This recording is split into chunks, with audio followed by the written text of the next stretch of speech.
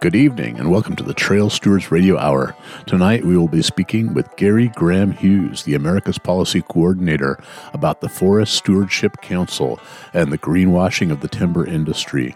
We're also going to take a tangential turn into backwoods preparedness. For those of us who spend a lot of time out there, and they could be bikers and hikers, equestrians, foragers, even direct activists, we all need to be prepared, and we all need to know what we're doing when we're out there alone or with friends. That is coming up on this edition of the Trail Stewards Radio Hour.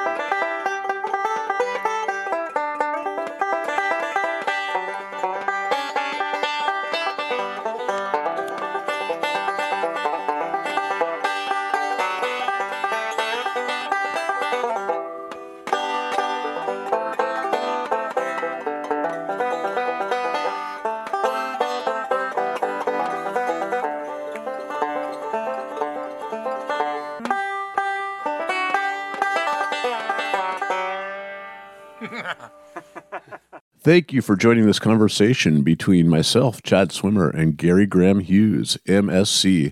Gary is the Americas Policy Coordinator for Biofuel Watch International and the former Executive Director of the Environmental Protection Information Center in Humboldt, California. Today, we are going to have a conversation about 3 decades of the greenwashing of the timber industry, focusing on the Forest Stewardship Council, or FSC for short. The FSC logo, stamped onto wood products, is recognized worldwide, and like Oregon Tilth or California Certified Organic Farmers, purports to represent to the general public that a product meets consumers' real and genuine concerns for a planet in peril. All large-scale international certification organizations are subject to pressure from industry, government, and the logic of demand, often resulting in watered-down regulations and a lot of hype, but empty promises. The FSC, founded in 1993, claims that its forest products are, and I quote, 100% from well-managed forests of small and community producers. However, watchdog groups have uncovered substantial problems. A February 20th, 2018 article from e360.yale.edu by Richard Conniff notes many abuses tolerated by FSC. For instance, wood strip mining in the Russian taiga, timber harvested from nature preserves, illegally laundered with the FSC logo, illegal logging in Romanian national parks, and other unethical or straight-up criminal activity. Closer to home and completely kosher under FSC guidelines, FSC-certified Green Diamond Resource Company is known for its industrial 40-acre clear cuts, inexplicably branded sustainable. Humboldt and Mendocino Redwood companies, owned by the Fisher family of the Gap, collectively own and log nearly 500,000 acres, engaging in massive application of herbicides and other unethical and questionable practices. But they have no problem keeping their FSC certification. Gary Graham Hughes has spent thousands of hours following the evolution of the FSC and the accompanying greenwashing of industry that has been an imperative in environmentally conscious states like California. Gary, thank you so much for joining us. How are you? I'm doing pretty well, Chad. It's really great to be joining you to do some independent radio. Thanks for having me on with you. Always. Can you start by giving us a short briefing on the meeting you had this morning concerning a biofuel plant being built in northern Chile? Oh, certainly. We were talking about this, just how I started my workday working with Biofuel Watch. I have a portfolio of work addressing different bioenergy issues in California, liquid biofuels, but also we work a lot around the use of woody biomass for generating electricity, the burning of trees for electricity. And globally, it's a major trend. So I do a fair amount of work internationally, especially in Latin America. And what we are working on right now is a very worrisome example of a growing trend globally, and that is the conversion of coal powered electricity plants to biomass plants, the burning of either straight up wood chips or wood pellets for generating electricity.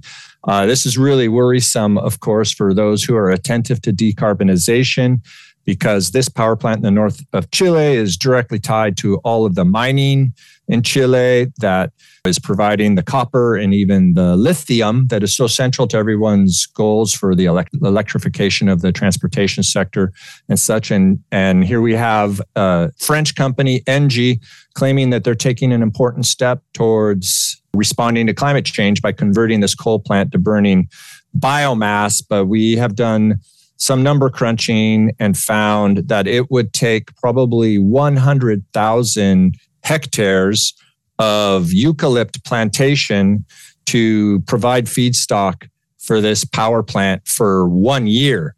And that's an incredible amount of land that would be required. And of course, this ties in really tightly to the reason why you invited me to join you today, as we're working very closely with partners in Chile that are challenging the way that the Forest Stewardship Council is being used to provide a green stamp of approval for these monoculture exotic tree species plantations for making pulp, making paper, and as we're seeing increasingly for being used as feedstock for power plants. Before we get into the FSC, I'm curious that you've done also another bit of number crunching, and it seems like the biomass generation of electricity using wood is actually more carbon intensive than burning coal? Certainly, but at the stack, it basically is a losing proposition to burn biomass. There's actually more carbon dioxide emissions per kilowatt hour than burning coal. I mean, on the face of it, you can imagine the coal is a much denser, tighter resource feedstock for burning. Of course, there's very serious heavy metals and other toxins that come with coal, and we certainly aren't proposing that we continue to burn coal. But of course, the CO2 emissions from burning biomass are not adequately accounted for because of international global carbon accounting regimes. So ostensibly, it's considered carbon neutral, and that the carbon emissions at the stack aren't counted as carbon emissions, which is not doing us any favors because the carbon's ending up in the atmosphere anyway. But what you really have to be concerned about, and that's here in California as well, and we saw this with the wood pellet plant there that got installed in Calpella by the Mendocino Forest Products Company, which is of Mendocino Redwood Company, that there are very severe concerns with particulate matter contamination and PM. There's no safe level of PM. So converting to biomass carries with it a lot of really serious social and environmental harms, and the climate benefits are essentially illusory. Yeah, and it's definitely another form of greenwashing when you have a word like biomass. Think of in French, biologique is organic, and it makes it sound like it's a good thing. Certainly, you'll see a lot of references now to a bioeconomy, this idea of bioenergy and this, hey, it's natural. It's got to be okay.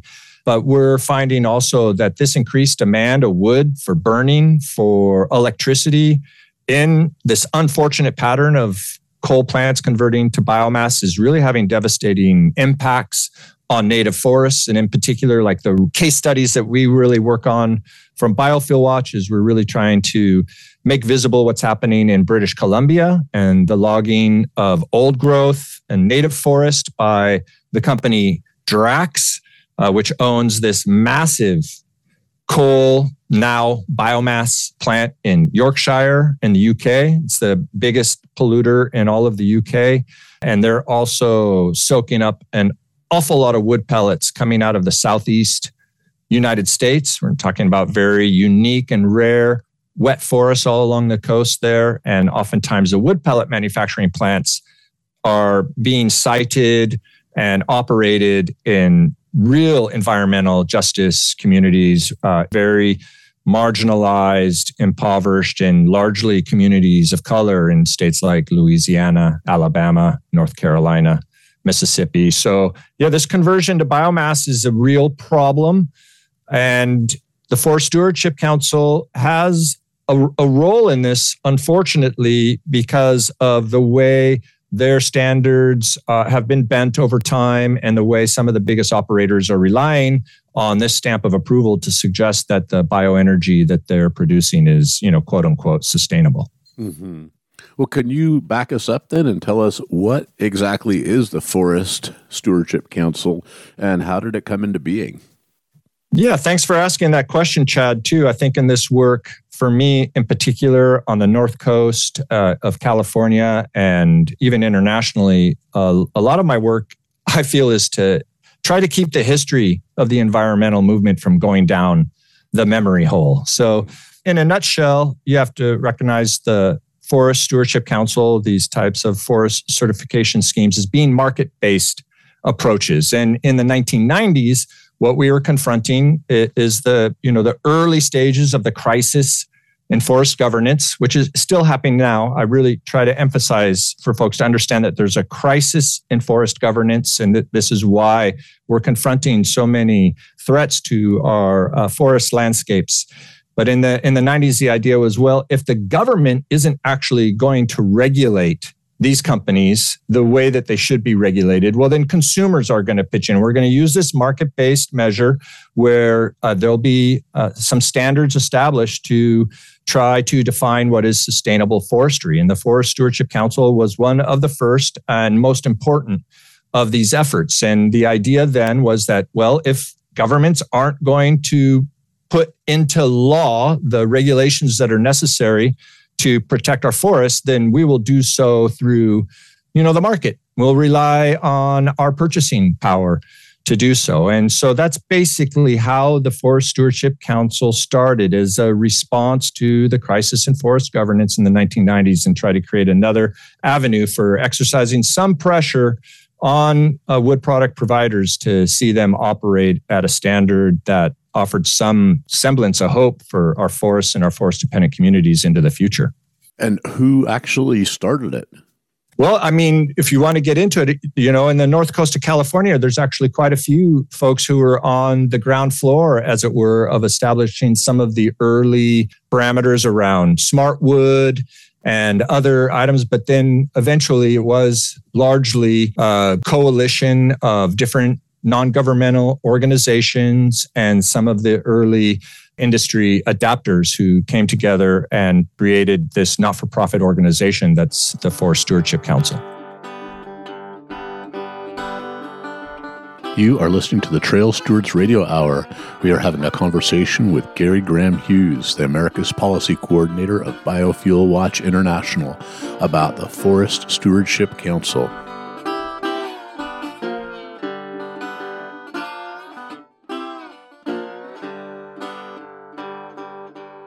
But what does it mean for a timber holder, timber producer to have an FSC certification? Well, now, all these years later, that's a really good question. When it first started, the idea was to give something of a market advantage to the smaller producer, or even a medium-sized or larger producer, if they were willing to operate at these high standards that the Forest Stewardship Council originally represented. And so if on the market you could say, well, look, this smaller producer is operating by these standards, you can have confidence that their product is being delivered to the consumer with a level of practices that you can have confidence is treating the forest with the respect it deserves, then people would be willing to pay that price premium on that product.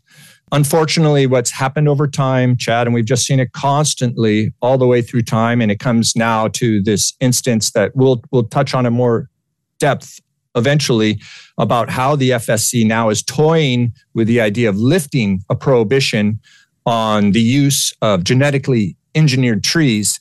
What we've seen over time is a weakening of the Forest Stewardship Council. For instance, as a case in point, then in the late 90s, it was very controversial when it occurred. But because of this confluence of interest, non-governmental organizations, industry types, and some distributors, people who are making products available to the consumer. There was a move to make FSC available to certify these monoculture exotic tree species plantations in places like Chile, Uruguay, Brazil, even to some degree here in the United States. That was considered a real watering down then of the standards and a real sort of acquiescence, as it were, to the industrial powers that control the global forest sector. So that was an early example of the watering down of FSC. There's more examples, and there's some in the Redwood region I'd like to get into, but I think it really reflected that those who were in charge of the FSC and really looking at the business side of the FSC felt compelled somehow to get as much product as they could under the umbrella of the FSC. And instead of trying to do that by keeping the really high standards, they said, well, we can get more acres under the label if we basically weaken the standards to let more operators in. Mm-hmm. Well, thanks for all of that, Gary. I'm actually curious, what can a producer in Northern California do? I mean, 40-acre clear cuts, is that sustainable or considered sustainable? Well, unfortunately, over time, then the FSC has become of less value to smaller producers. It still has a certain cachet, as it were, a certain reputation, and you'll still see advertisements on television for the Forest Stewardship Council. But shortly after the opening of the door was granted to these monoculture plantations on an international level, we saw here in the Redwood region that some bigger actors started getting on board. So one of the early actors on a big level on FSC in Northern California was Mendocino Redwood Company. And ostensibly early on, they were demonstrating a higher level of commitment to standards that really reflected what some might want to generously define as sustainable forestry. What happened, though, then is that Mendocino Redwood Company then acquired Humboldt Redwood Company in 2008, and there started to be an increasing level of pressure to expand the FSC brand in the Redwood region. And the really dramatic change, the watershed change that I saw in my work on FSC over all these years was initially an effort by the FSC to water down their standards for certifying redwood out of the North Coast here. And MRC and HRC make a lot of really big gestures about how they don't clear cut.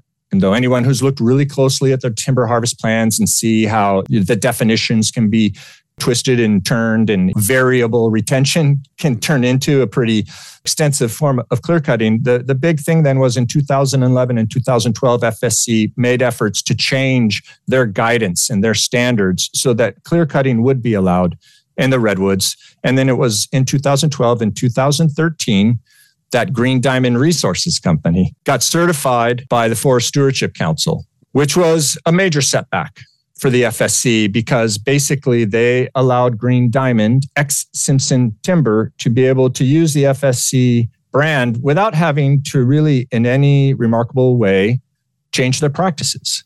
And they continue to this day to clear cut. We know, the redwood temperate rainforest ecosystem is potentially the most carbon dense ecosystem on the planet. We know that we're facing a climate crisis, but however it goes, the FSC went ahead and gave Green Diamond their green stamp of approval. And here we are today, continuing to see how the standards of the FSC are getting whittled down and weakened as time goes by. Well, I had heard that at this point, for a small producer, that it doesn't actually mean that you're selling your wood for any more money. And it used to be an actual real advantage. And a lot of these small producers do want to actually log sustainably. It makes me wonder if the whole point now in history is to convince politicians that the timber industry is doing sustainable regenerative forestry.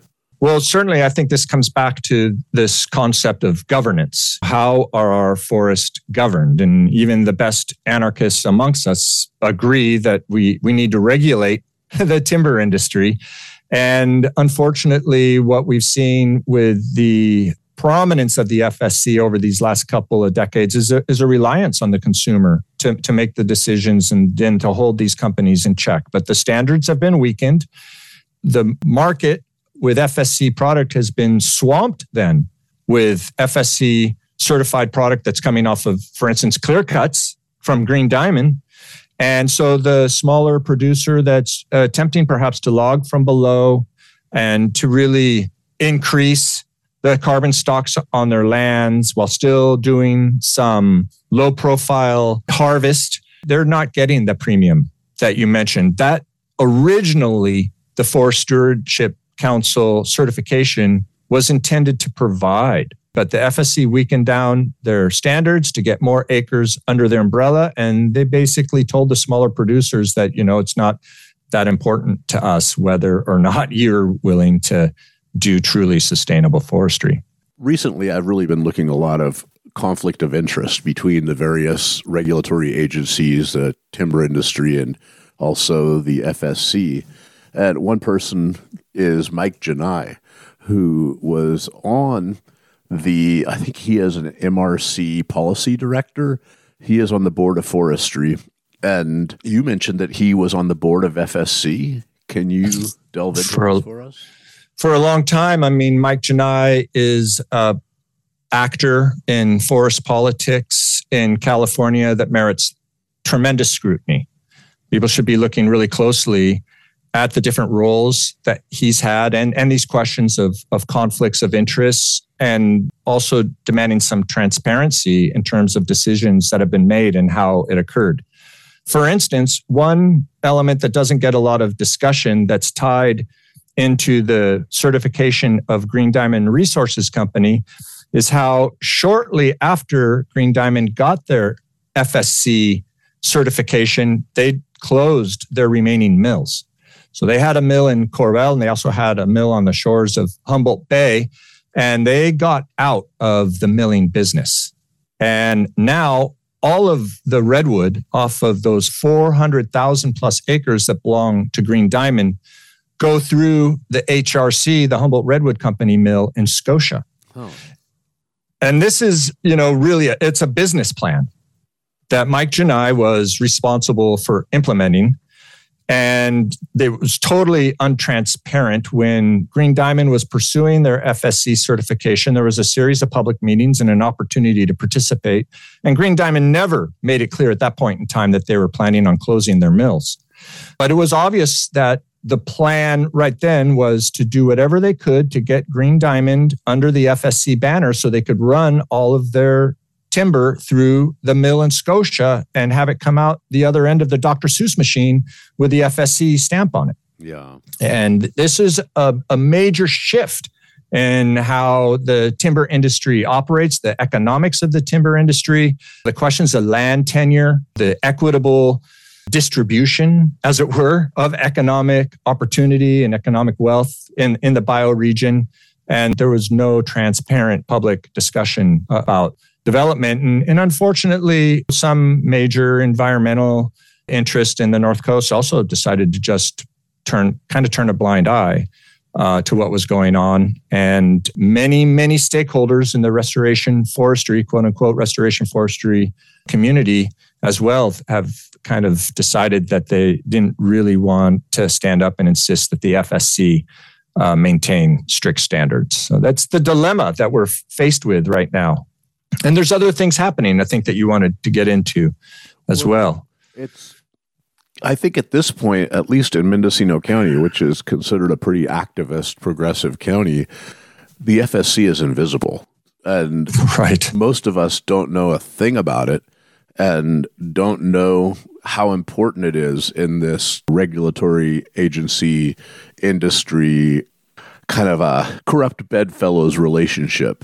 And where I'm getting at is that, so about 2 years ago, when the movement to change the management of Jackson Demonstration State Forest was getting going, somebody came up to me, a forester, and said, well, you know that Jackson is operating, that CAL FIRE is operating on Mendocino Redwood Company's FSC certificate. and that MRC is trying really hard to get them off of it because they're kind of sick of it. And I said, no, I didn't even know what that FSC certificate was. I looked into it a little more and started to see this kind of vicious circle of, so the Jackson has the Jackson Advisory Group, which is an advisory body, and their recommendations are taken with a grain of salt. But there's people on it whose recommendations are more powerful than others. And one is John Anderson, who is of Mendocino Redwood Company. And so JDSF, which is run by CAL FIRE, the regulatory agency which oversees the timber industry, is reviewing and stamping an approval on MRC and Green Diamond's timber harvest plans. And then they are also holding the FSC certificate that Jackson is operating under, or was until very recently. It seemed like there was a lot of conflict of interest there. Can you talk about that? Well, I'd like to talk about that. I think it's really important what you're bringing up for listeners, especially on the North Coast, but I think across California, to be looking closely at what's happening with the timber industry and especially timber operators in the Redwood region.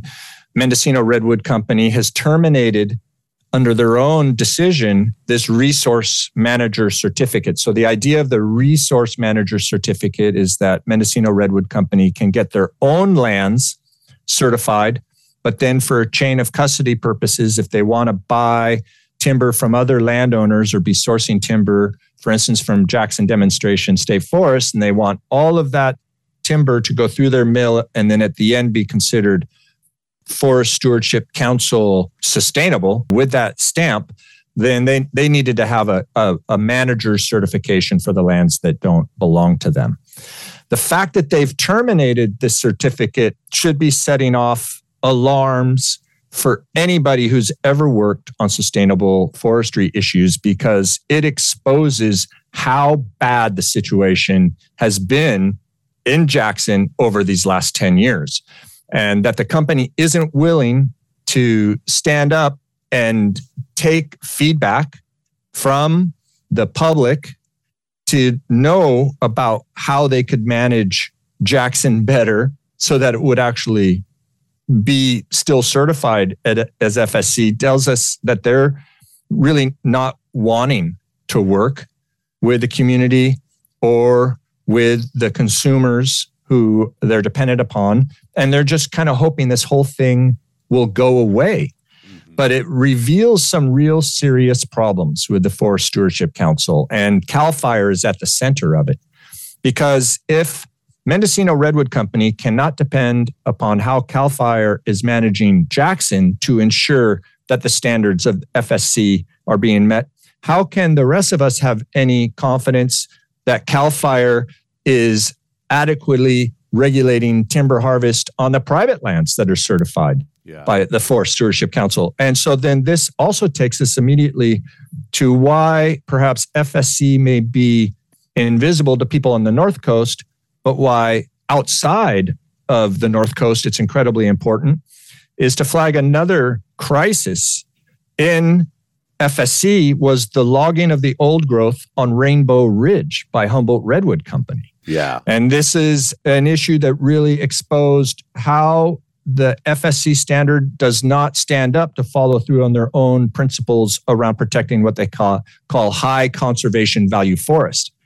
But this is a tremendous controversy in Humboldt County, and it was such a big deal, actually, that a guy named Ron Jarvis, who's a bigwig with Home Depot, came all the way out to try to massage the situation, because outside of Humboldt County, it was becoming really kind of an acute situation that the FSC standard was being exposed for not holding up strong standards of sustainability, quote unquote, and for allowing old forest to get logged. So most of the FSC product that Mendocino Redwood Company and Humboldt Redwood Company sell on a national level actually goes through the Home Depot, and having that FSC stamp is absolutely critical to Home Depot to continue with their greenwashing of these major timber operators. So it's a smelly onion And there's a lot of layers that are kind of rotten once you start unpeeling it. And I hope that conversations like this, Chad, encourage listeners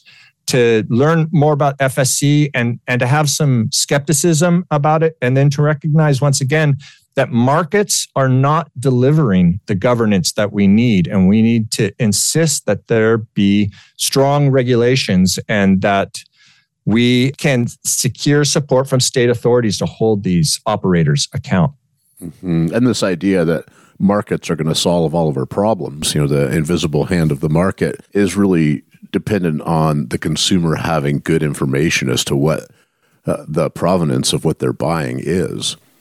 Oh, certainly. Having information is critical to make good decisions as a consumer, but it is also kind of an outcome of the last couple of decades of this slow and steady sort of permeation of environmental work with this idea that markets-based solutions are what we're going to pursue. And we've seen that now bleed into actual state-driven mechanisms that are also markets-based. And a hashtag I use on social media all the time is hashtag markets will not save us. Yeah. So we definitely need to go back in some ways to our original roots as environmentalists and question how it is that all this markets-based thinking came in to dominate so much of what's being relied upon for environmental governance. Yeah.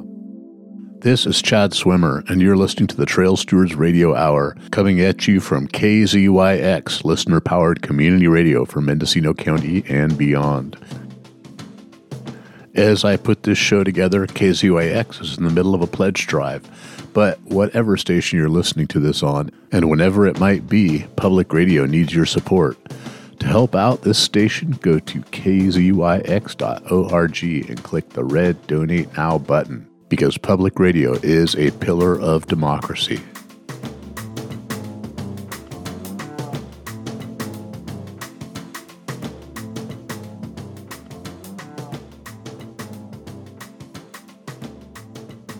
So, Gary, you were talking about how carbon offset dollars have been used to finance monoculture tree plantations. Can you elaborate? Well, certainly. It's kind of a complicated matter, but it's tied into the proliferation of all of these net zero sorts of targets that are being set by different corporations.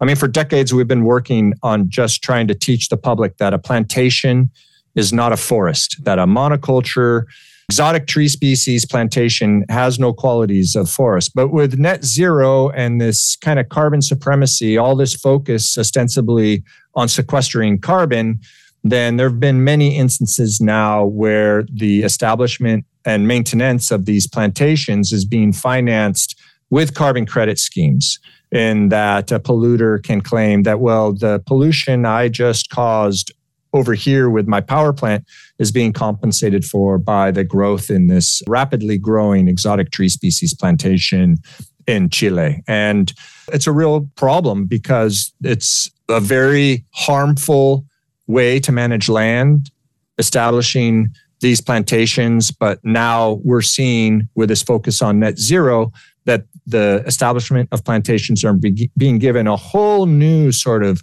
greenwashed type of justification. Oh yeah, they're good for sequestering carbon, which has also been proven to be basically a lie, because these plantations are harvested in short term and then converted into paper or burned as biomass. So yeah, it's really a problem the way that net zero has put a whole new wave of support into the development of these monoculture plantations. So let's switch subjects to this genetically engineered tree thought. This to me is just horrendous that we could be seeing forests of genetically engineered trees. And how has the Forest Stewardship Council come to possibly embrace genetically engineered trees? Yeah, well, this is a really interesting line of work for Biofuel Watch. Biofuel Watch is a small organization, international in scope, And here in the United States, we actually operate under the fiscal sponsorship and very closely with partners of an organization called Global Justice Ecology Project. And Global Justice Ecology Project for several decades now has been working to put public attention on the dangers of genetically engineered trees. Now, under FSC, the standards of FSC early on, as I was saying before, were pretty strict and they've been weakened over time. But this around GE trees has remained pretty firm. For a couple of decades now, the Forest Stewardship Council has had a prohibition on the actual commercial use of genetically engineered trees.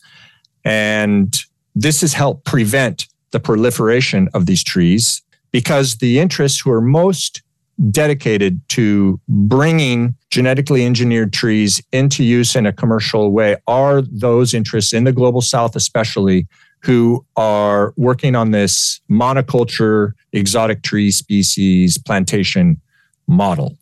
So Global Justice Ecology Project and the Stop GE Trees campaign over the last couple of months really has been circulating a letter with partners to get civil society organizations from around the world to sign on to a declaration insisting that the Forest Stewardship Council stand by their prohibition on the commercial use of GE trees. Because the threat is that in the second week of October, there will be an international assembly of the Forest Stewardship Council, and there are a couple of resolutions at play that, if they were to be voted down, would remove that prohibition on the use of genetically engineered trees.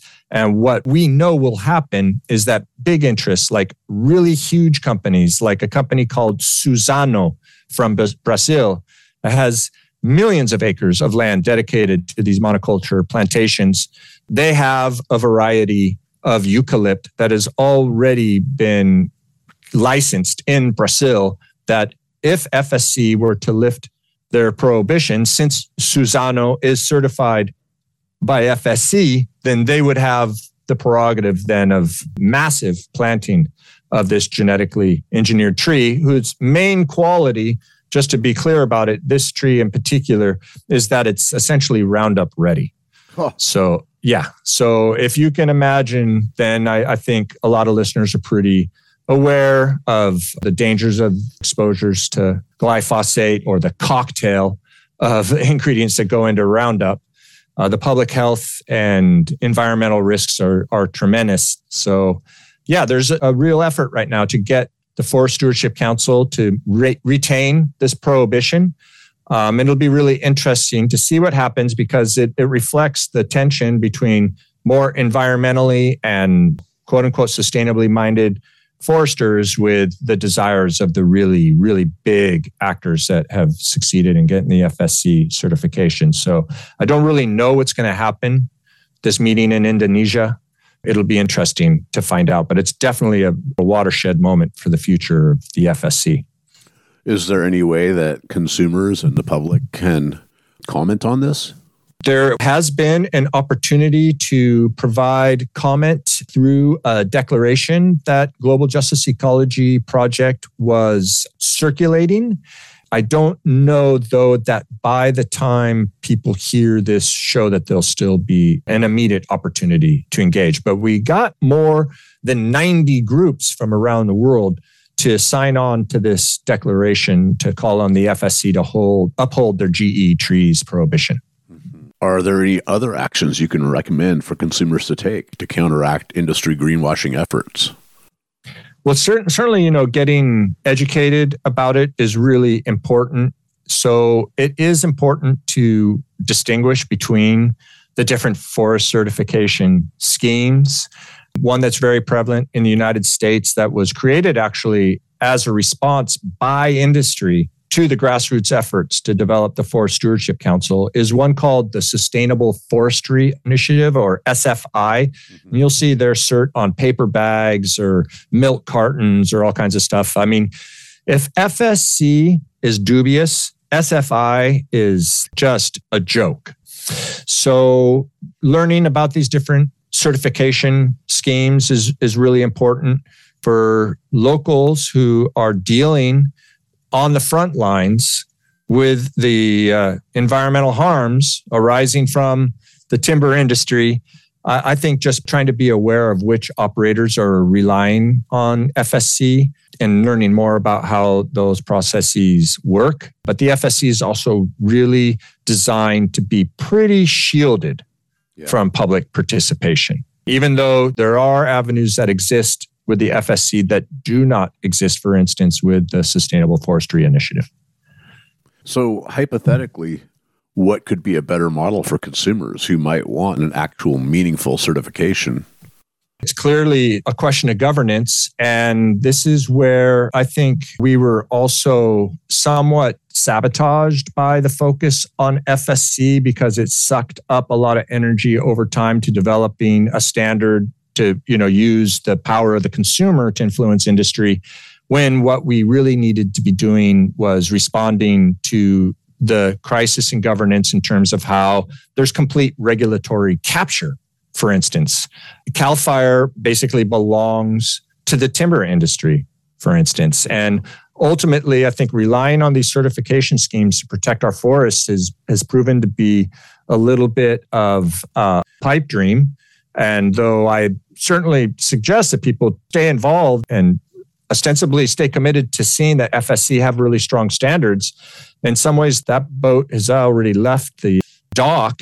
And I think what really needs to happen is what's been happening, for instance, with this spectacular community movement around Jackson Demonstration State Forest, and that's to get the government agencies to actually start to deal with this stuff in a real way. So I think regulation, improved regulation, and probably some serious reform of the regulatory agencies is going to be necessary. It's the only way, because we've seen that the market-based schemes, these market-based mechanisms, though they might have offered some promise at one point in time, have really gotten out of our hands and have almost become a barrier to securing the change that we need. Yeah. Well, thank you so much, Gary, for all of your hard work and your information. Is there anything you'd like to leave us with? No, I'm just really stoked to join you, Chad. It's great to have these kinds of conversations. Thanks to people who've stayed with us for the whole time. And I just really want to, again, offer my thanks and praises to all the people who've weighed in to move the needle around what's going on with the state-owned public forest, Jackson Demonstration State Forest, the move for Pomo land back, everything that's happening in Western Mendocino County is truly transformational. And I hope people stay motivated and keep working at it, because we've seen the way that the industry is responding, that they understand that change is in the air and they're going to be obstinate in resisting that change, but it's our job to force it upon them. Mm-hmm. Well, this has been a conversation with Gary Graham Hughes, the Americas Policy Coordinator for Biofuel Watch International. We've been discussing the Forest Stewardship Council and 3 decades of greenwashing by the timber industry. Thanks again, Gary. Thank you, Chad. A last-minute update on this GE trees issue. This last week, the General Assembly of the Forest Stewardship Council met in Indonesia, and tragically, they voted down the motion to keep the FSC's ban on GE trees. Right now, they're in a learning period, they call it. They haven't actually okayed genetically engineered trees, but the pressure is on. If you would like to stay up to date on this, go to stopgetrees.org. You can sign up for updates, the latest news, and you can go to their Take Action page where there's a petition to sign and other options for you. This issue of genetically engineered trees is a huge and horrible threat. You are listening to the Trail Stewards Radio Hour.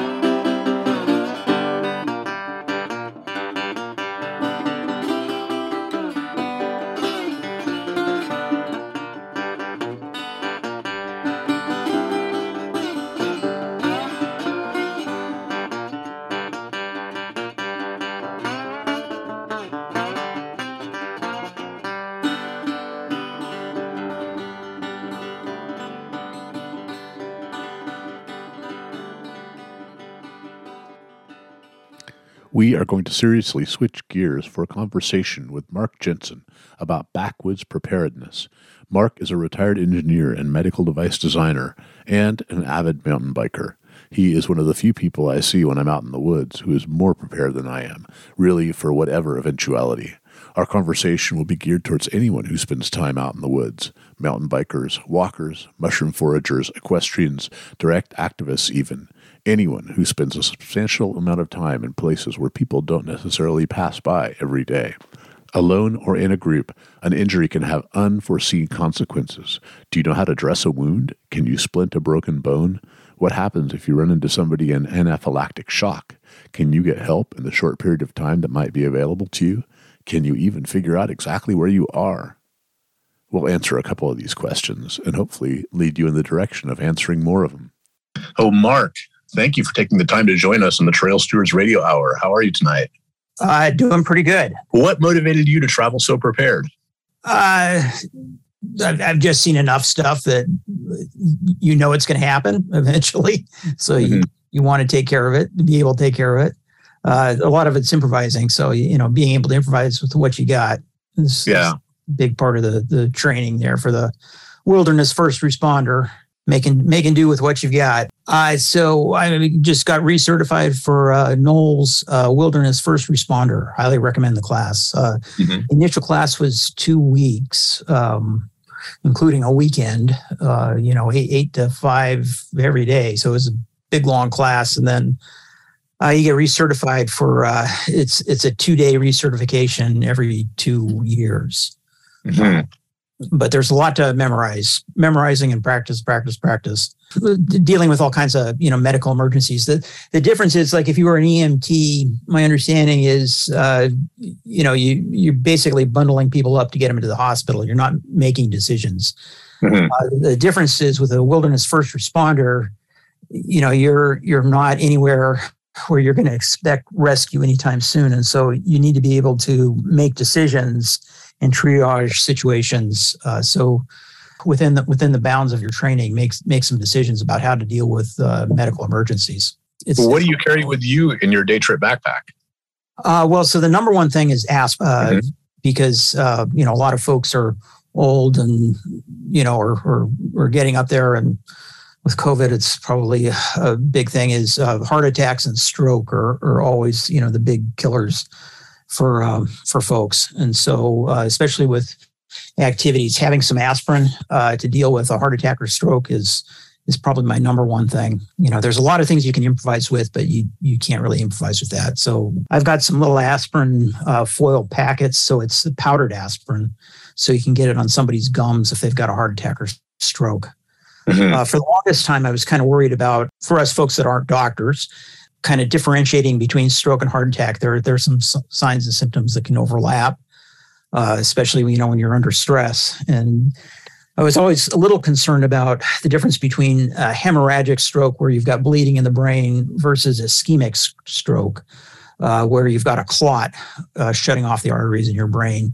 But I've read some meta-analysis, and they've shown that aspirin, if you've got ischemic stroke, aspirin will definitely help with that quite a bit, but it won't really hurt too bad if you've got a hemorrhagic stroke, bleeding in the brain like an aneurysm or something.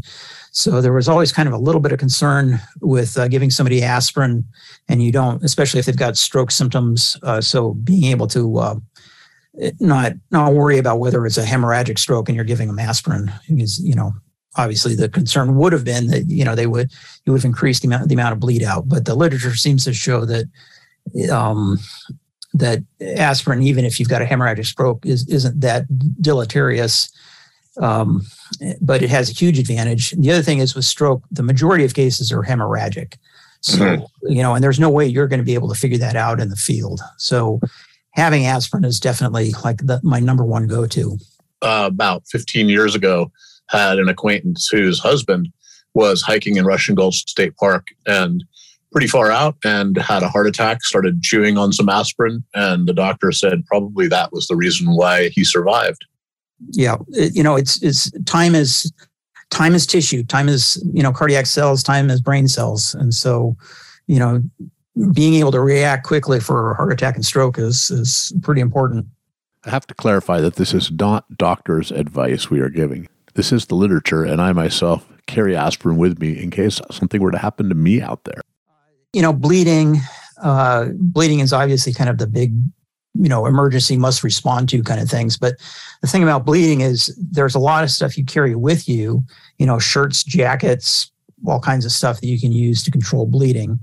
I do carry Quick Clot in my fanny pack these days, just to give me a little bit of backup. Mm-hmm. And I've got, various bandages and stuff to help with, puncture wounds and whatnot. So those are the kind of two big emergencies that I'm, the two acute, move fast and respond quickly kind of emergencies that I carry stuff for. I also carry Benadryl for, bee stings or any other kind of allergic reactions. I'm not, I don't have a prescription for the EpiPen, but I do carry Benadryl. It's slower acting, but at least I've got something to respond if somebody goes into an anaphylactic shock. We've got Benadryl with us. So those are kind of the big emergency kind of things that I carry with.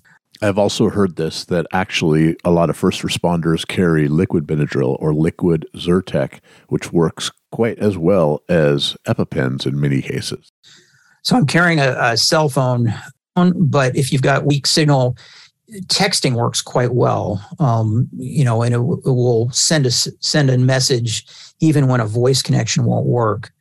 And the county, the Mendocino County, now will respond to 911 calls over text messages. So you could text 911 on your cell phone, and obviously I haven't tried this, or luckily haven't needed to try it out here, but you could text 911 with cell phone, and even with spotty cell phone service, get some emergency response.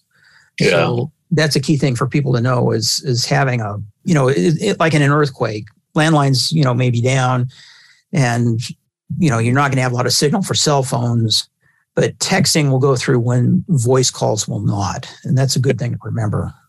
So I've been traveling for a number of years now, many miles out with a personal locator beacon. And this is a ocean rescue, Go Find Me beacon. But more recently, Garmin has a device that will locate you, and it doesn't need cell reception. It's all on the satellite network. Oh, yeah. Definitely very interested in doing that. So, if you've got the Garmin devices, they seem like a very reasonable investment. The other thing is that the Apple phone has just come out, the latest version supposedly will let you connect up with a satellite as well. So, for us folks that are out in the middle of the wilderness, it definitely seems like a highly recommended device, especially, with these hazardous recreational activities. If you're out mountain biking or something that's got a high probability of getting injured, it'd be nice to be able to reach folks. In the future, I will likely do a more in-depth look at these kind of personal locator beacons and Garmin's, because they can truly save your lives. The personal locator beacons, you have to be conscious to activate, but the Garmin and hopefully this new iPhone app will basically be something that people can find you even if you're not able to find them. There's a wilderness first aid class. It's shorter than the wilderness first responder. Would you recommend that?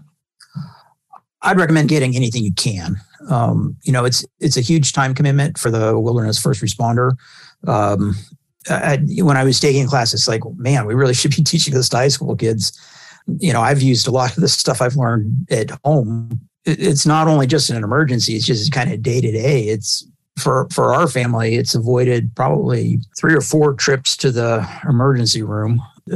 I know how to deal with this. You can deal with it. Just so many different things that you could be dealing with, gastric problems, broken legs, psychological issues, all kinds of things. Since my wilderness first aid class had 2 situations where I needed to assess somebody, and both of them were more than 5 miles out off a road. And both times I was pretty happy to see that the people were, how to put it, I followed the procedures and I was glad that I learned them and I helped the people out. And one was pretty challenging to get out. The other one, my first aid kit came in handy, but they were pretty cut up, but I could tell that they hadn't had a concussion. And it was a mountain bike crash, and nice to to know that you can help somebody else out. I just came around the corner and there they were. Right. That's the thing about, mountain biking or even hiking in the woods around here is you don't know who's going to be helping you out. So I always make it a point of saying hello and howdy because, you may be helping those people out or they may be helping you out. We're going to be relying on each other for mutual aid because, it may be a long time before anybody who gets a salary is going to be coming out to be an emergency, in terms of emergency response. Yeah. How do you look at yourself out there? So I've memorized the trails and the topography. I spend a lot of time looking at the maps and going over stuff and spending time. My wife tells me I never get lost. So for me, it's not too bad. Sometimes with the trail names changing and the roads and stuff, you might not get it right. But in terms of the overall lay of the land, I've got that 3D spatial skills to kind of memorize where stuff is. Mm-hmm. It's by the big redwood with a, gash out of it.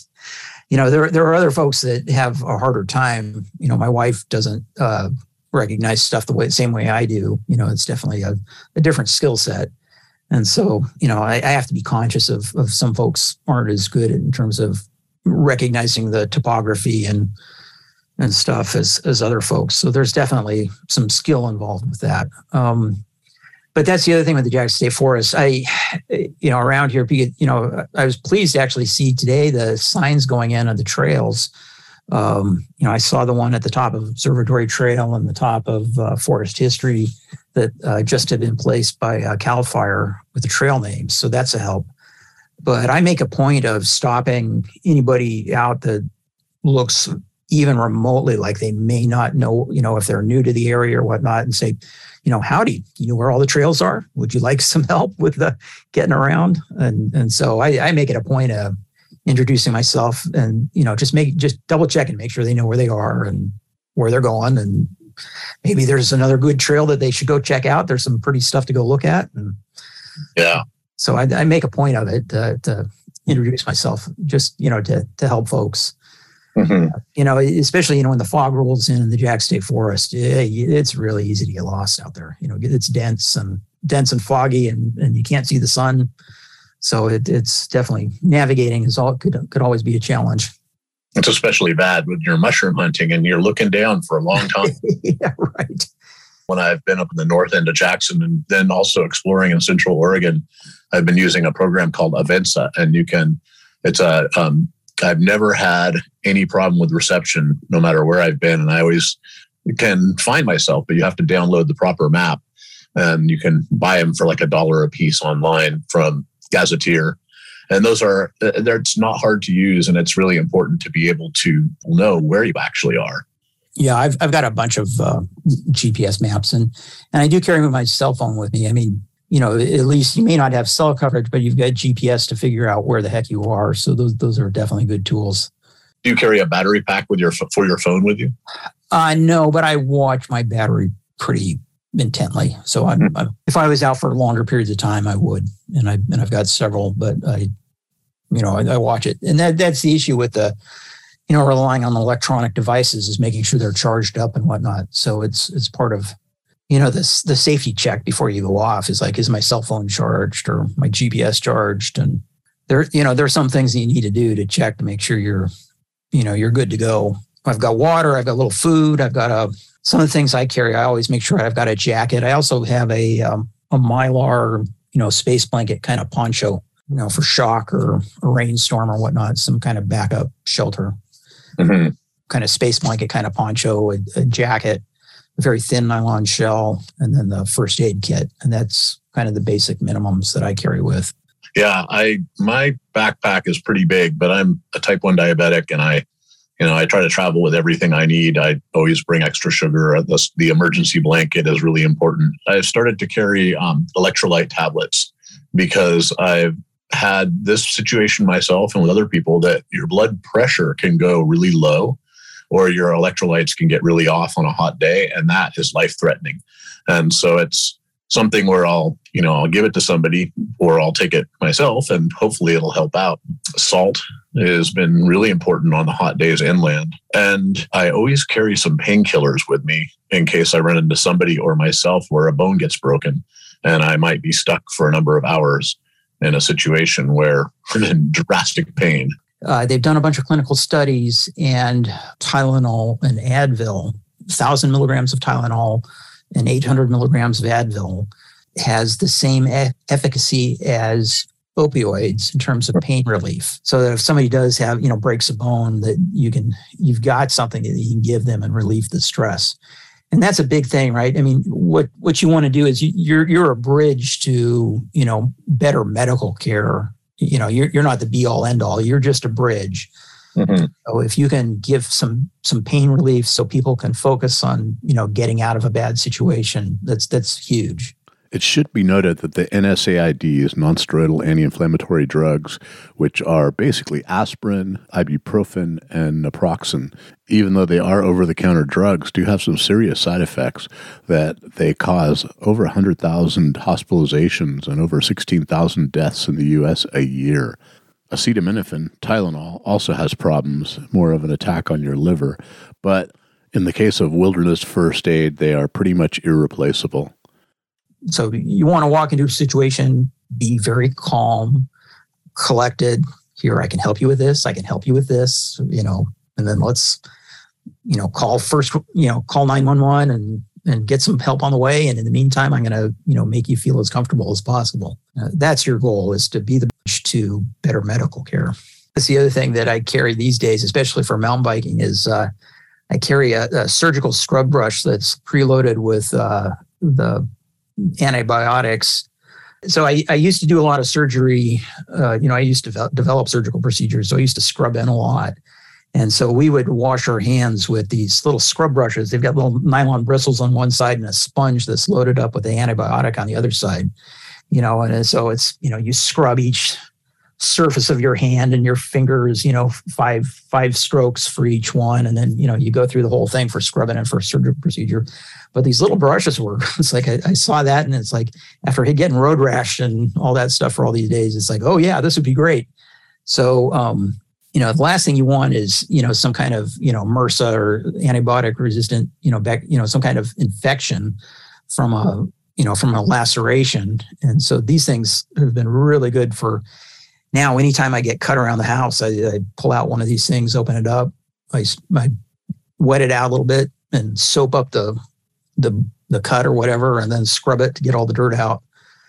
And it's preloaded with the antibiotic so that, so I can kill any buggies that are on my skin surface. Yeah. So those have been a real game changer, especially for, folks like us that, mountain bike or if you're working, actually, if you were in construction or something, that'd be a huge thing for that kind of stuff, to be able to, make sure you've got all the dirt and debris out of your cuts and wounds. Yeah. Being sterile conditions on your skin. Yeah. So those things, and you can buy them in bulk. They're pretty cheap. They end up to be about $1.50 each, and you can buy them in huge cases on Amazon. So I've just got like 2 cases of them, and they're stored away. And every single emergency kit has got one of the surgical scrub brushes in it, because the sport that we're involved in, especially, definitely high possibility of lacerations or road rash or those kind of things.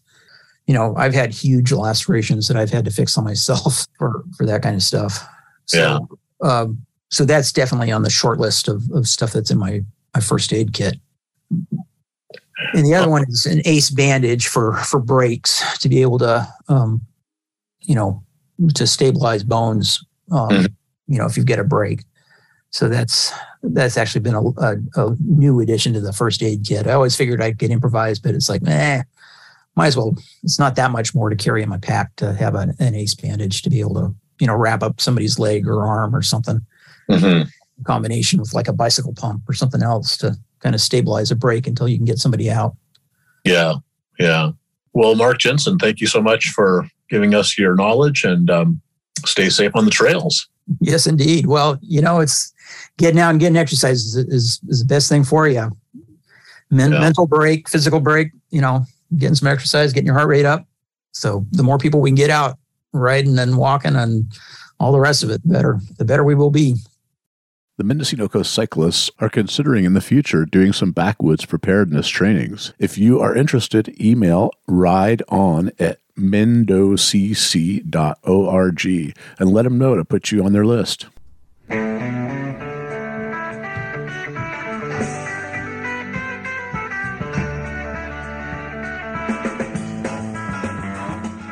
Thank you so much for spending this time with us here on the Trail Stewards Radio Hour. The third Tuesday of every month. You can listen to this and other archived shows by going to www.disquietmedia.blue or by going to www.kzyx.org. We would like to thank our guests, our intern, Ravel Gauthier, for their work editing these interviews, Rich Culbertson and Alicia Bales of KZYX for their support and guidance, Gene Parsons for the banjo work, George Russell for his steel guitar work, and Across the Dimensions to the immortal Clarence White in the background on guitar.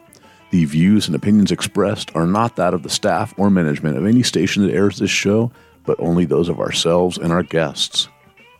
In the words of Robin Wall Kimmerer, author of Braiding Sweetgrass, also mother, scientist, decorated professor, practitioner of traditional ecological knowledge, and enrolled member of the Citizen Potawatomi Nation, what we do here matters.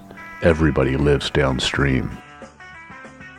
This has been a production of Mendocino County Public Broadcasting, KZYX Philo 90.7 FM, KZYZ Willits and Ukiah 91.5 FM, and Fort Bragg at 88.1 FM. You can find more content like this on our website at kzyx.org and consider donating by clicking the red donate button in the upper right corner. Thank you for listening.